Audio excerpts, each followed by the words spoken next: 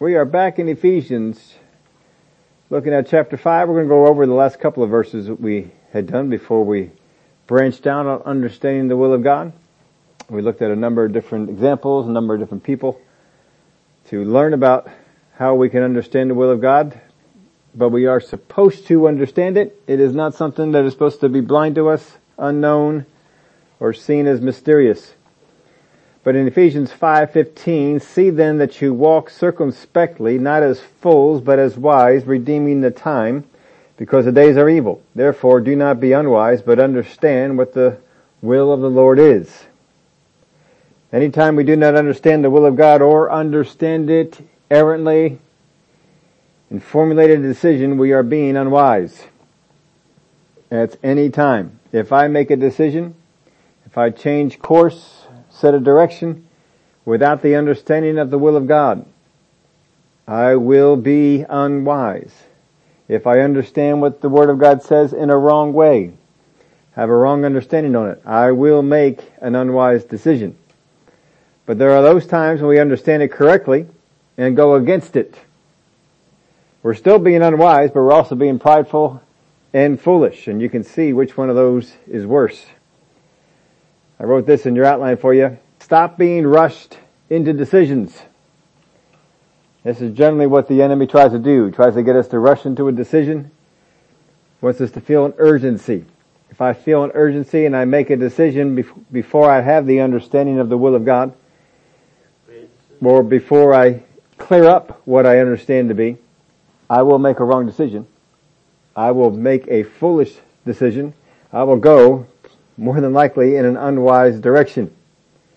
If you don't see circumspectly yet, as the word was talking about, wait until you do. God seldom, but not never, needs you to make an urgent decision. If you hear people say God never makes you make an urgent decision, they would be wrong. But it is seldom. A lot of people make urgent decisions. I got to make this decision now. They feel an urgency. Most times they don't. It's not as urgent as they think, and they go in the wrong direction for it. It is the evil one, the deceiver, or our flesh that tends to rush things, and we feel an urgency when there really isn't one. Here's some examples in Scripture. You can write these down, deal with them as you want to. Just listen to them. But Joseph was told to flee to Egypt. It was urgent. Go now. But he knew exactly what to do. All he had to do was obey what he was told. He didn't have to see circumspectly. He didn't have to look all the way around, get all the things that were happening. He just needed to deal with that. We were on our way, my wife and I think it was on Sunday, and we were going from it was probably Saturday. We were heading from the funeral, heading up to get up to where the rest of the family was for the things with baby Etta. And as we were going, all of a sudden there was an obstacle in one of the lanes. We didn't see what it was at the time, but a white van had come to a stop. It was around a corner, and not everybody could see that they had come to a stop. So all of a sudden the traffic is stopping up ahead of us, and so we put our brakes on and came to a stop. But there was a guy on our right who apparently was surprised at what happened, and he came barreling on down, saw that the traffic was stopped, and he put on a squeal. And I told my wife afterwards, I said, I was applying the brake kind of aggressively, but not too aggressively, and I'm hearing this squeal, and that can't be me. I'm not applying it that directly. I don't think I'm at the spot of squealing. And then it comes up my right side, and this guy is squealing, and the wheels are turned, and rubber is just smoking up, and he looked like he was going to hit the car in front of him. He wouldn't have, because they kept on moving up, but he thought he was going to, and so he steered out of that lane and moved over into our lane, not in front of us. There was a car in front of us, moved in front of them. Fortunately, there was just enough room for them to get in there, and he was able to cut on in there and not hit anything. It just made a lot of noise and a lot of smoke. When you get into an urgent situation like that, the idea of what's going on all around you is not important. What's important is what's going on right in front of me. There are times in your Christian walk where you need to just focus on what's right in front of you for an instant. When that happens, God will tell you this is what you need to do. You just need to obey. But for the rest of the time, you need to see circumspectly, look around, and God will show you what's happening. Joseph, this was an instance where God says, take the child and flee to Egypt. Go. Get out. And there was an urgency there, and Joseph listened, and they went to Egypt. There's another time when Paul was told to flee the city, and he had to go, and they ended up letting him down to the wall so that he could go. There was a passage in Jeremiah. If you want to look it up later on, you can, but you probably remember this. Jeremiah chapter 42 and 43 discusses a time when the people of Judah came to Jeremiah after a leader had been killed, and they said, tell us what we should do. Go hear from God and tell us what we shall do. And so Jeremiah just said, all right, go, and when I hear from God, I'll come back to you. It took God 10 days to talk to him. God waited 10 days. He didn't come on the first day. He didn't come on the second day. He didn't come on the third day. The Word of God says on the 10th day, he came. And on the 10th day, he told them, nope, tell them to stay right there. Don't go anywhere. And they didn't believe him. And so they said, no, you're lying. We're going to take you and we're all going to go to Egypt. And Jeremiah was more stern with them and said, you guys, you didn't really want to hear what God had to say. You already had it made up in your mind what you're going to do. And that's what they had done. But you see, they felt an urgency because of their flesh. There was no urgency. God said, just stay right here. It's going to be fine. They're not going to come. They're not going to wipe you out. They're going to take the guilty people and they're going to judge them, but they're not going to come in here and judge all of you. There was no urgency with God, but there was an urgency with them. Sometimes we pick up an urgency that's not there, and just because I feel an urgency, if God doesn't have that urgency, He does not move on our urgencies. He wants us to trust Him. There's many times my wife and I will be praying about a thing and we'll be talking with each other and we'll just say, I don't feel any kind of urgency with this. I don't feel like we have to make any kind of decision on this. I don't feel like we have to go in any particular direction or whatever it might be. We just didn't feel the urgency that was there, and so we don't respond in an urgent way. When you respond in an urgent way, you do things that are not necessarily long-range good, but short-range they help you out. Like the example with that guy with the screeching of the tires. He left a lot of rubber on the road. It wasn't good for his tires, but at the moment he didn't care about his tires. He cared about his car. He cared about the well-being. He cared about not having an accident. So you sacrifice some things for the future for that urgency.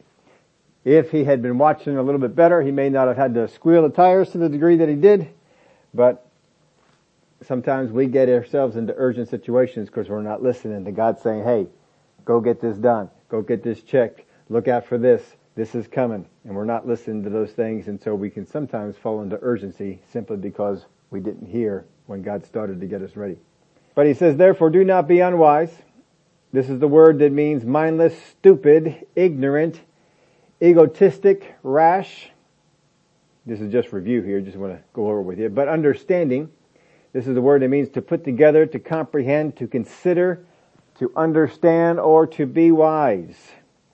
And the will here, thelema, a determination, a choice or inclination, desire, pleasure, or will. We need to understand what is God's determination, what is His choice, what is His inclination, desire, what is it that He wants done.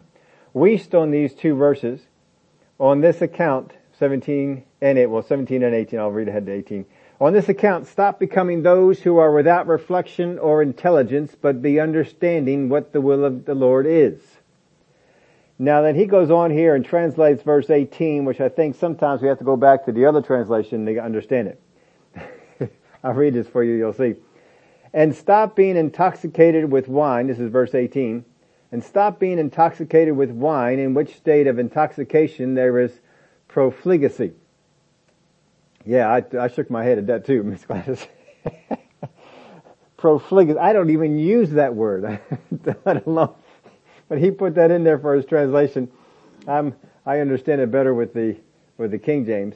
But he says, be constantly controlled by the Spirit. Amplified puts 18 this way, and do not get drunk with wine, for that is debauchery, but ever be filled and stimulated with the Holy Spirit. Now, it just gives you a little heads up where the verse we're going to get to here, but I did want to go over one thing. I don't think we went over this too much when we were looking at this before. See then that you walk circumspectly, not as fools, but as wise, redeeming the time, because the days are evil. That word there for evil is the Greek word poneros. I wrote that in for you so that you would have it. The Greek word poneros. It is evil that causes labor, pain, and sorrow. I pulled out a few definitions. This one comes from Vines. He says it's connected with the Greek word panos, which is labor. It expresses especially the active form of evil where kakos and poneros are put together. Kakos is always put first and signifies bad in character. That kakos is another word that is translated evil. But that word for evil means bad in character. Poneros means bad in effect or malignant. Kakos has a wider meaning, but poneros has a stronger meaning. Poneros alone is used of Satan. It just uses that word by itself to describe Satan, and it might well be translated the malignant one. Here's a place where this is used. Romans 12:9.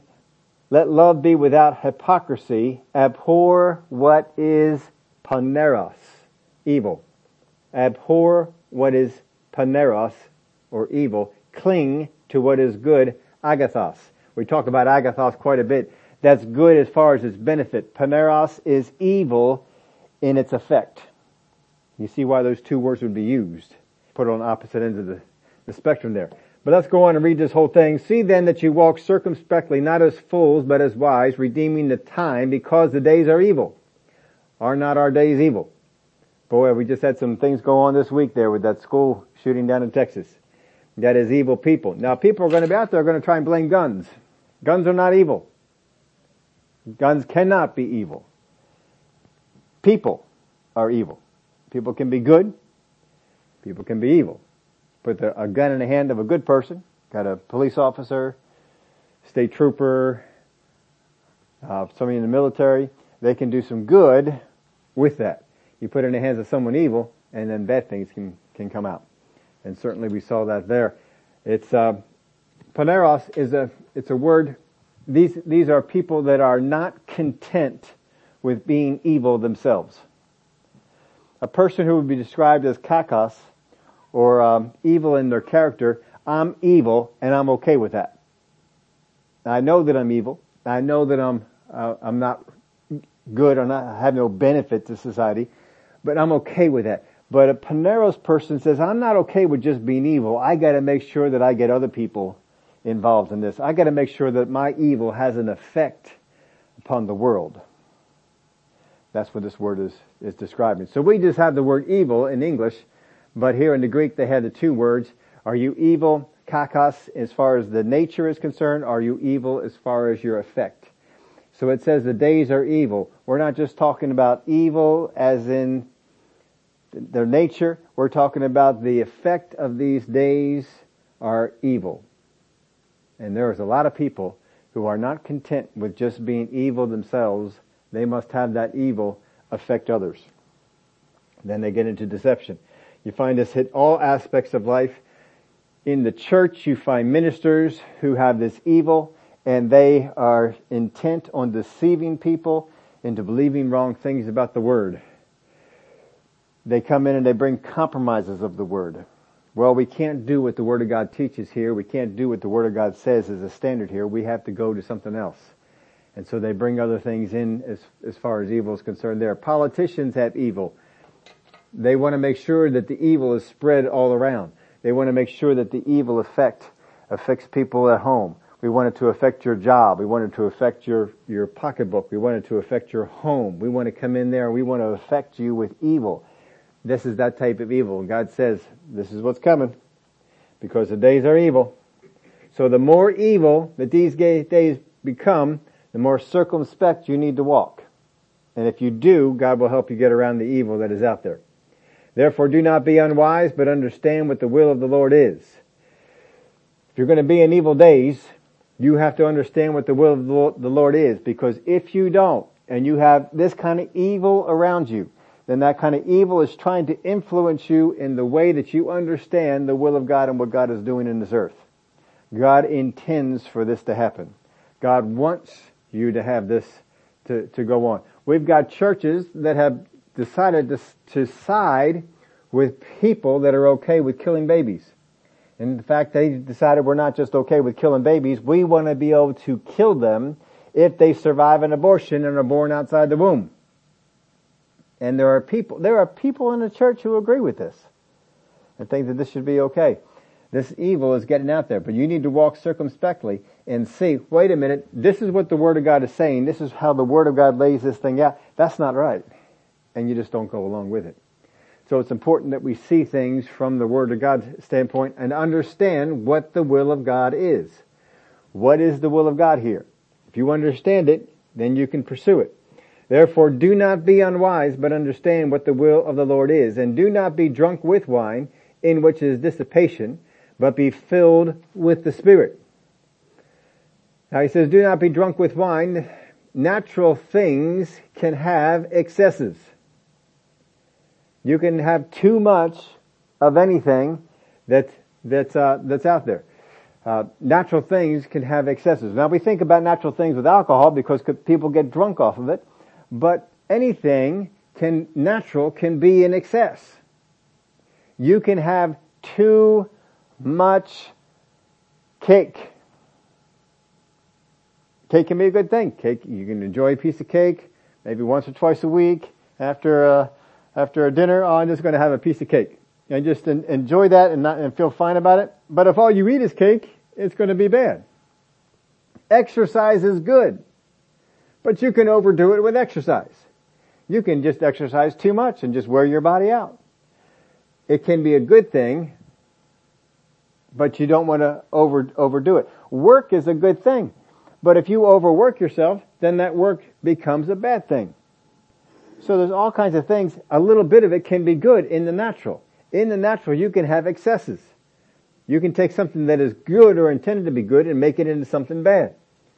But he says here, be not drunk with wine, which is dissipation, but be filled with the Spirit. The word there, filled, is an ongoing action. It's actually in the present linear. It means a continuing action. Be constantly being filled with the Spirit. There is no excesses in the area of the Spirit. You can't walk in too much love. You can't have too much faith. There's no excesses in the area of the Spirit. If you stay in the area of the Spirit. Now you get some people who take some things that are spiritual, make them fleshly, and then go in excess on them. That's not what the Word of God's talking about. But you take these things that are of the Spirit, you cannot have too much of the Spirit on the inside of you. Keep on taking it. Now this word dissipation, that's not a word I use in everyday language. I don't know about you, but I don't use the word dissipation. Maybe I might use the word dissipate, but I don't use the word dissipation.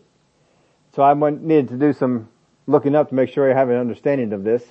Now the Greek word is asotia. It means wasteful, excess, and of course I put in there dissipation as well. One definition I found for this is, though the word did not vary much over time, it did start out describing something incurable or hopelessly sick. That's how the word started out. To describe something that was incurable or hopelessly sick. From that, it denoted one who destroys himself by dissipation or wastes his life. The word hints at willful and deliberate excess, whether in eating, drinking, making money, or other activities. Some linguists relate, and this was interesting to me. I hadn't, if I heard this, I didn't remember it. Some linguists relate asotia with sozo. How many of y'all know what sozo is? It's the Greek word for salvation. Saved. it relates it to sozo. So it's kind of like the opposite effect. Rick Renner puts it this way: one who has lost his ability to save or to spare himself. This is the person who wastes his life, squanders his money, or desecrates his body because he is drunk and cannot think straight, due to a mind that has been altered by excessive alcohol consumption. This person thinks irrationally, acts irresponsibly, and commits acts of excess that would normally not even be a temptation. Now in the adverb form of this word is only used 3 times in the entire New Testament. But the adverb form of this is used to describe the prodigal son. When you see that word prodigal, this is the word that is in there. So after all that, I went into the English and looked up the word dissipation. And this is what it means: a wasting by misuse, unrestrained indulgence in physical pleasures, especially alcohol, excessive expenditure, wastefulness. When this word is used in the area of physics and mechanics, it describes a process in which energy is used or lost without accomplishing useful work, as friction causing loss of mechanical energy. So what he is saying here, when he gets into this word, and do not be drunk with wine, in which is dissipation. When you take on flesh activities, when you take on natural things and bring them into excess, such as wine, you are going to be taking all of your energy and putting it into something that is wasteful and not helpful and not bringing you any return back. So do not be drunk with wine, in which is dissipation, but be filled with the Spirit. Now you can think of it this way: what useful thing can you do being drunk with wine?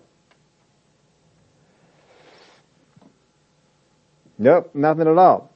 But be filled with the Spirit. You can do lots of useful things being filled with the Spirit. And so that's where he wants you to be your focus on. Now again, his context here, we're talking about walking circumspectly, not being fools, understanding the will of God. We're in the days of evil. We've got to know the obstacles that are out there ahead of us. Don't be understanding them in the wrong way. And don't be drunk with wine. Don't be overtaken with things that are fleshly. Don't be overtaken with things that are natural, so that it causes you to take your efforts and use them in a way that won't bring back benefit. Spiritual benefit. But be filled with the Spirit. Now in Colossians chapter 3 and verse 16, it reads this way, and it's very similar to this. This is why we want to bring this passage in. Colossians and Ephesians cover a lot of the same ground. So here in Colossians, he said, let the word of Christ dwell in you richly in all wisdom, teaching and admonishing one another in psalms and hymns and spiritual songs, singing with grace in your hearts to the Lord. And whatever you do in word or deed, do all in the name of the Lord Jesus, giving thanks to God the Father through him. So in Ephesians, he says, be filled with the Spirit. In Colossians, he says, be filled with the Word. You see that? I heard one quote on this: we can no more be filled with the Spirit than you are with the Word. They balance each other out. There are some people that are so spiritually minded, they're no earthly good. You've heard that phrase used before. Because they don't have the grounding of the Word. And so what they think is the Spirit is taking them in directions that the Word doesn't back it up. The will of God is known through His Word and His Spirit. The will of God is known through His Word and His Spirit. Knowledge of the Word alone leaves us dry. If all you have is knowledge of the Word, you will be dry. Now just, if you want examples on that, just take some of those seminary professors that have all the doctorates and the PhDs and all the letters after their name, and you hear them teach on a topic and it's dry as can be. They give you a lot of information about a passage. They'll give you a lot of history about a passage, but you come out of there and you say, my, what did I learn? I told you the example I had in this was learning church history in college by one of the foremost authorities of church history in the country. He wrote most of the books on church history. I mentioned him before. Dr. Howard Voss. If you go into the if you go into a bookstore, or if you go online and you look for church history books, you will probably still, he's 40 years ago, but, or sometime like that, that he had written these things, but you'll see VOS on the side. Voss, Howard Voss. Big name in church history. And I sat under him for the year and barely made it through the class. He was dry as a bone. He had just no life in it there at all. And I love history. And I love the church. And I love learning about things, but it was tough for me to get through it. And then I go down to Rhema, and we take church history again with Dr. Cooper Beatty. Most people in the school didn't even know he had a doctorate. He didn't advertise it. In fact, one time during my first or second year there, they announced that we just found out, the people who hired him, he had been working there for a while, we just found out that he has a PhD. He never told anybody, even on his application, that he had all that. But you see, he went through the Word and he had life in it. He saw the Spirit of God in church history. Howard Voss didn't see the Spirit of God in church history. He just gave you all the facts and figures of what happened. And it was tough to get through it. But Cooper Beatty, I learned a lot of things in church history that I didn't know until he came on out and told us some of the places where the life of God was through the dark ages and through periods of time when it seemed like the church was not doing what it was supposed to do. Knowledge of the Word alone leaves us dry. Leading of the Spirit alone leaves us unsteady. Because I don't have the Word, what I pick up in the Spirit may or may not be God. And I don't have anything to judge it by. So you need the Word to constantly rise in your life, and you need the Spirit of God to constantly rise in your life, so that you have the Word to judge it by, and the Spirit to show you the life that's in it. Just because you know the words that are on the page in the Word doesn't mean you have the revelation of it. You need the Spirit to get that. So it's a combination. Ephesians, be filled with the Spirit. Colossians, be filled with the Word. We need both things going on in our life. Verse 19, let's read over 18 again. And do not be drunk with wine, in which is dissipation, but be filled with the Spirit, speaking to one another in psalms and hymns and spiritual songs, singing and making melody in your heart to the Lord, giving thanks always for all things to God the Father in the name of the Lord Jesus Christ, submitting to one another in the fear of God. So the end result here, don't be drunk with wine. Now, I'll just give you this note. It doesn't mean you can't go out and have wine. Doesn't mean if you want to have some wine with your supper that you can. I don't. But there's a couple of reasons for that. One, I don't want anybody to be out there seeing me drink something and say, oh, I have license to do whatever. And the second reason is, I don't like it. Can't stand this stuff. Anything with alcohol, the smell just drives me crazy. So it's not like it's some super spiritual attitude that I have that keeps me from all that. I don't like it. And I'm not going to drink something I don't like. So I stay away from it. Always have. Never have gone after it. But he says, do not be drunk with wine, in which is dissipation, but be filled with the Spirit. That's the state you're supposed to be in, speaking to one another. When you are filled with wine, you will do some of these same things, but differently. If you are filled with wine, do people that are drunk speak to one another? They do, don't they? They speak rather freely with each other. And they slur their speech and they say things that they may not otherwise have said. But he says, speaking to one another in psalms and hymns and spiritual songs. That's what we're supposed to be doing under the influence of the Spirit. But under the influence of wine, you'll be singing some songs, but it probably won't be spiritual songs. You'll be speaking to one another, but you're not going to be speaking the same kind of things that he's talking about speaking here. Speaking to one another in psalms and hymns and spiritual songs, singing and making melody in your heart to the Lord. People that are drunk, they're singing and they're making melody, but it's not to the Lord.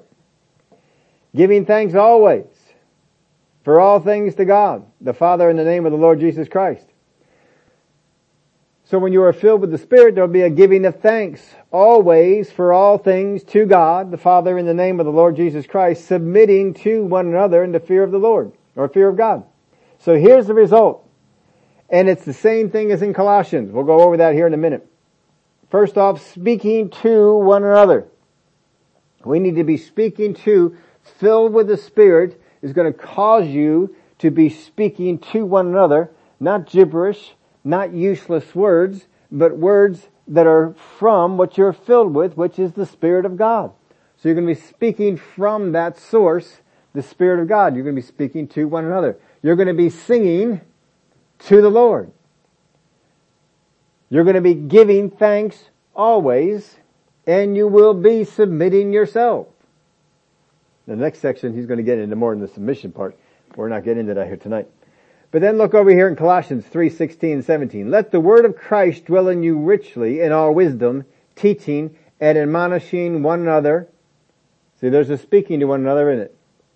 In psalms and hymns and spiritual songs, singing with grace in your hearts to the Lord. Sounds like almost the same thing, doesn't it? There's going to be a speaking to one another when you are filled with the Word of God. There's going to be a singing to the Lord. Verse 17, and whatever you do in word or deed, do all in the name of the Lord Jesus, giving thanks to God the Father through Him. So there's going to be that giving thanks. That's going to be there as well. When you are filled with the Word, when you are filled with the Spirit, the end result will take you in the same place. It's not like being filled with the Word is going to take you to a different place than being filled with the Spirit is. Both is going to take you to the place of speaking to one another words along the lines of what you are filled with. You're going to be speaking words of the Word. You're going to be speaking words of that are of the Spirit. You're going to be singing, giving glory to God. You're going to be giving thanks always. And as Paul puts it in Ephesians, the end result is you are going to be submitting yourselves one to another. Now, if we are not speaking, singing, and giving thanks, we're not filled with the Spirit and nor the Word. Because if you are filled with the Spirit, and if you are filled with the Word, you will be speaking, singing, and giving thanks. These are the things you're going to be doing. If you go around grumbling about your life, if you go around grumbling about things that are happening to you, oh, woe is me. That is, you have let out the filling. You had the Word, you just gotta let it out. You gotta get back in there and fill it back up again. Fortunately, you can. There's plenty of Word. Get out there and fill it up again. But don't be going over there grumbling and complaining. That's not a person who is filled with the Word. I heard, listening to Brother Hagin, last week. I'm not sure if it's any of those ones I had sent out there to you or not, but he was talking about himself and also another person that he knew that constantly they would just be saying, praise the Lord. Glory to God. I think one person said it to him. He said, I believe that's just a habit with you. He just all of a sudden just, praise the Lord. Glory to God. And he says, I believe that's just a habit of you. And he said, well, it's a habit I didn't used to have. I thought that was a great phrase. It's a habit I did not used to have. Well, the more that you walk in being filled, constantly being filled. We're not talking about you come in, have your morning devotions, go to church, and get filled up for the moment and then go on out and let it all out. No, you stay filled. When you stay filled with the Word, when you stay filled with the Spirit, these are the results. You will be speaking to one another in certain ways. You will be singing to the Lord in certain ways. You will be giving thanks always. And you will be submitting yourselves. Many times things happen to us and we're not giving thanks. I can't believe this happened to me. Oh, why are these things happening to me? Now we've looked at all of the Word of God and we are not to be giving thanks. Oh God, I'm so thankful that you sent this to me. That's not what you have to do. But no matter what situation you are in, glory to God, Father God, I thank you that you are here to help me, and we are going to get out of this, and no matter where this thing came from, I'm going to be made better because we're getting out of this. This isn't hanging on. You stay thankful. Always stay grateful. The enemy is looking to get you to a place where you are not grateful for what you have. You are not thankful for what you have. He wants you to get you into covetousness. Well, look at what they have. I want what they have. I want to go in that direction and have that. I wish God would have done this for me. And you become ungrateful for what you had. That's what he did to Adam and Eve in the garden. They became ungrateful for the wonderful thing of the garden because they couldn't have the one thing on the tree. When you are filled with the Spirit, when you are filled with the Word, you will be speaking to one another these ways. You will be singing to the Lord. You will be giving thanks always. You will be submitting yourselves. If we experience pressure, and pressure comes upon our life, whatever comes out is what you're filled with. You've heard that example before. You get a sponge. If you squeeze that sponge, whatever's in it is what comes out. If you are filled with the Spirit, then what is of the Spirit will come out when pressure is applied. When life puts pressure on you, what comes out? What might we be filled with? That's where you're going to find out. Now, looking at the words of most Christians, what is their status? How many Christians do you see? They're not speaking to one another in psalms and hymns and spiritual songs. They're not speaking things of the Word. They hear something, oh, that's terrible. Oh, that, I don't understand why God would have done that to you. They just speak these things to you. It's not helping you out. They're not speaking things to encourage you in your faith. Looking at the words of most Christians, you can find out what their status is. Now, don't be using them as an excuse, but set yourself up to be something better. Be constantly filled with the Spirit. If you were having to make a decision, you don't understand what the will of God is yet in that situation, get in there. I need to be filled up more. Get in there, pray in the Spirit. Fill yourself up some more. Get in there and study the Word of God. Meditate on the Word of God for the situation. Build yourself up on the thing. And what will come out will be good. Go around just talking to God. Father God, I thank you for the good things that are going on in my life. Give Him praise. Give Him thanksgiving. These are the things that should be coming out. But the enemy wants to turn that. He desires to turn it and to get you so that you're not grateful for what happens. This is one of the things we see of society today. More so, I think, than any time that I've ever seen in my study of history. More so, this society is ungrateful. This society is unthankful. This society expects things that they should happen. Well, that just should come to me. Boy, they should just pay me for just showing up. They want me to work too? Now, being spiritual does not make you fruity, flaky, unstable, or unapproachable. There are some people in the Christian church, they got so spiritual you can't even get close to them. You can't even approach them anymore. That's not the Spirit of God. Jesus was the most spiritual person on the face of the earth, and people could approach Him. Paul, extremely spiritual person, and people could approach him. I never got the idea that even Moses was unapproachable. It seemed like all kinds of people were coming up to him and talking with him about things. Being spiritual should not make you unapproachable. The people, well, you're the riffraff. I don't need to have you. You can't benefit me in any way. That's not spiritual. That's flesh taking on the look of being spiritual. It doesn't make you fruity. How many people, don't raise your hand, how many people know some people in your life, they pass themselves off as being spiritual, but they are fruitcakes. They are fruity. They're weird in the way that they act. And you don't need that. They're flaky. It's not the same.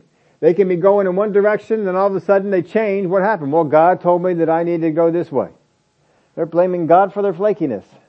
They're blaming God for their instability. God is stable. God is steady. being spiritual does not make you fruity, flaky, unstable, or unapproachable. It will do quite the opposite. Since you understand more and walk in greater wisdom, what you say makes the most sense. If you listen to God and speak His words, there will be people who don't want to listen and don't want to take it. Don't sit there and argue with them. You are not here to argue people into the truth. You are here to present the truth. If people don't recognize the truth, move on. Because there are people who are not going to recognize the truth. But how many of you know? You've heard maybe some of you never heard talk about it, never heard talk before, never heard share the word before, and all of a sudden they start sharing some things, teaching some things, and down in your spirit you say, oh, yes, that feels right. Because your spirit witnessed to it. Because when you are walking in the Spirit, what you say, it will make sense. Now if you turn off the things of God, it won't. So what are you filled with? What comes out when pressure is put on you? What is vocalized? Sometimes we get upset because we're in pressurized situations. I don't want to be in situations where there's pressure. Well, you ought to. Because when pressure is applied, you get to find out what's on the inside. And if bad stuff comes out, just be glad.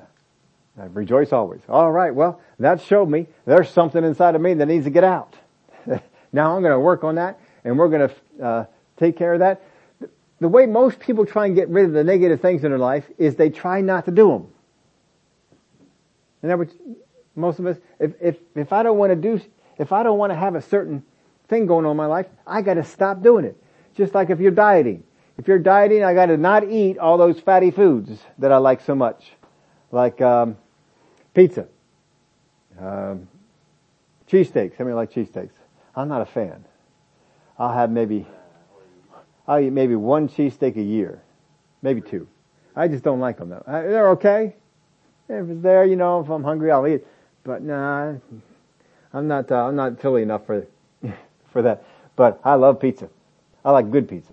I don't like everybody's pizza, but I like some good pizza. But if you're looking at your diet and say, well, this has to go, and this has to go, and this has to go, and you try and walk out saying no, no, no, no, no, it's real hard if you're hungry. So what you need to do is to find other things that you like and fill up on those. And eat those things. When you can fill up your life with things of God, then the things of people, the things of man, the things of the flesh will fall off. I think the story was Keith Moore told before. He had a man that came to him. He's up there, and he wanted to get saved. His wife really wanted him to get saved. His wife's been praying for him for a while to get saved, and he's just not. He's out there in church, and I think Brother Keith was telling him, "Why don't you just come on in?" He said, "Well, I would, but I got to get rid of this and get rid of that, and I still like to smoke, and I still like to." And he named some of the things he liked to do. I got to get rid of those things before I can come on in. And Brother Keith said, "No, you don't have to get rid of all those things. Just get saved. Just give your life to God. Don't worry about all that stuff." And because he knew, you give your life to God, you pursue the things of God, you won't want to do those things. Sure enough, the guy got saved. He gave his life to God. Came back a couple weeks later, said, "I don't even want to do those things anymore." You see, you tried it on his own to get rid of them. You tried it in the flesh. You can't do it in the flesh. You just go after God in the Spirit. And those things you don't like will begin to fall off. The main way that you're going to get rid of the old way of acting, the main way you're going to get into this way of walking, speaking to one another, singing to the Lord, giving thanks always, submitting yourselves. The next section he gets into submission. That's always a fun one for people. But the way that you get into it is to be filled with the Spirit and to be filled with the Word.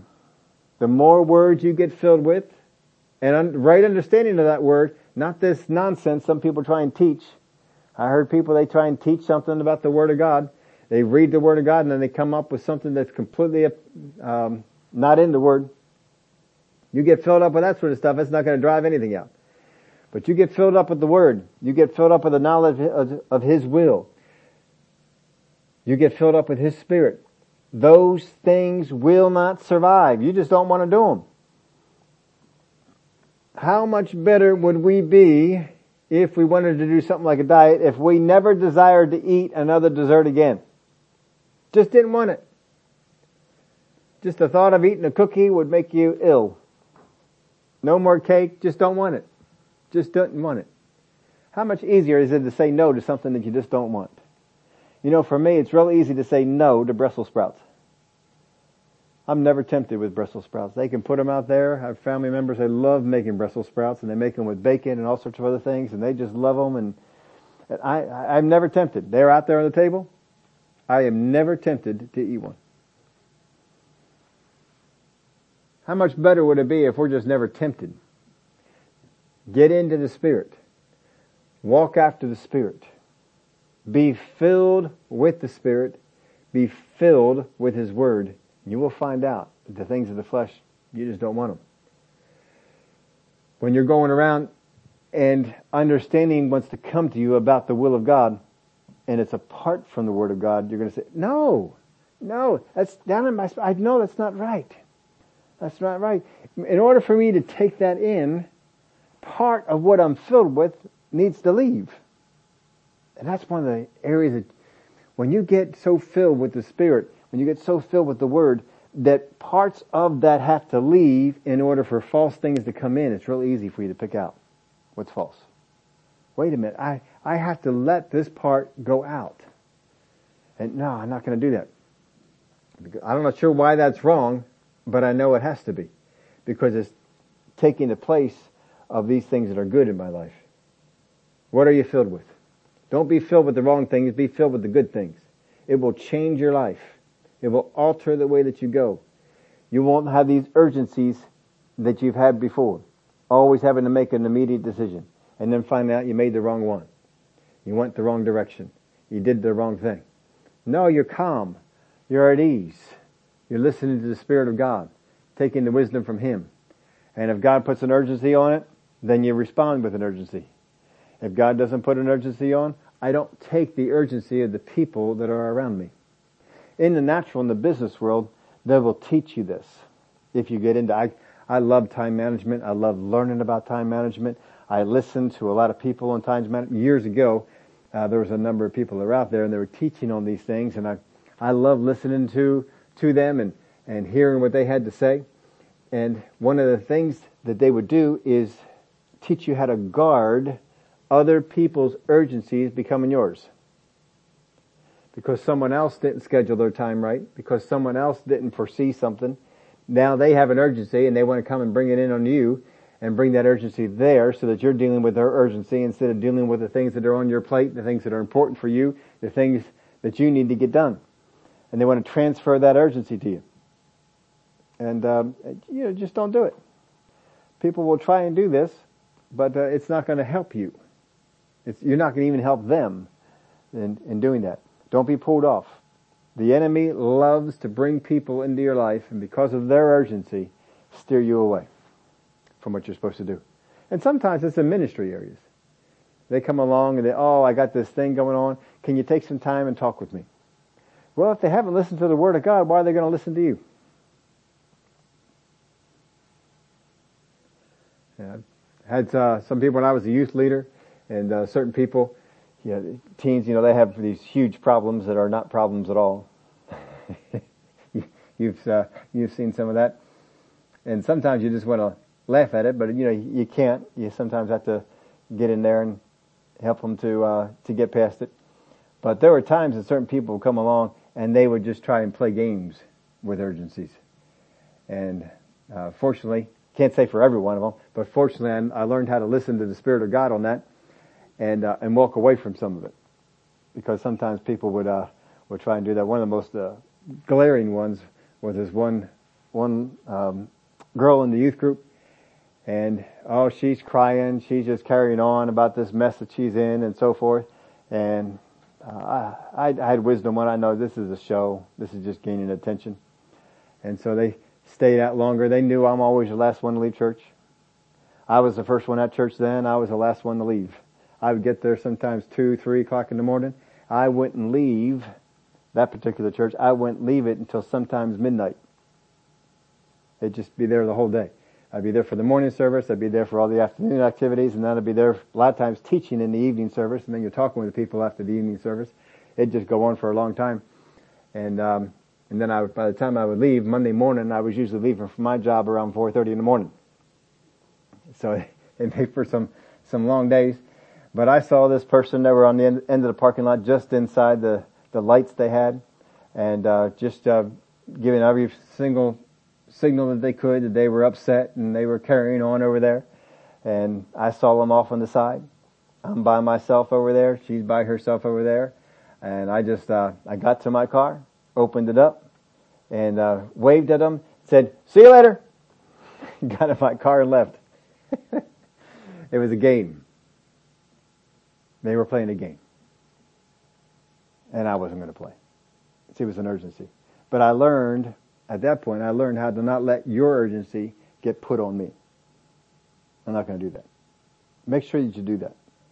The enemy will take people who were legitimately upset about something and try and transfer their urgency to you. Oh, you need to come right now. Oh, you need to talk to me right now. Oh, I need help right now. No. Most people are not that urgent.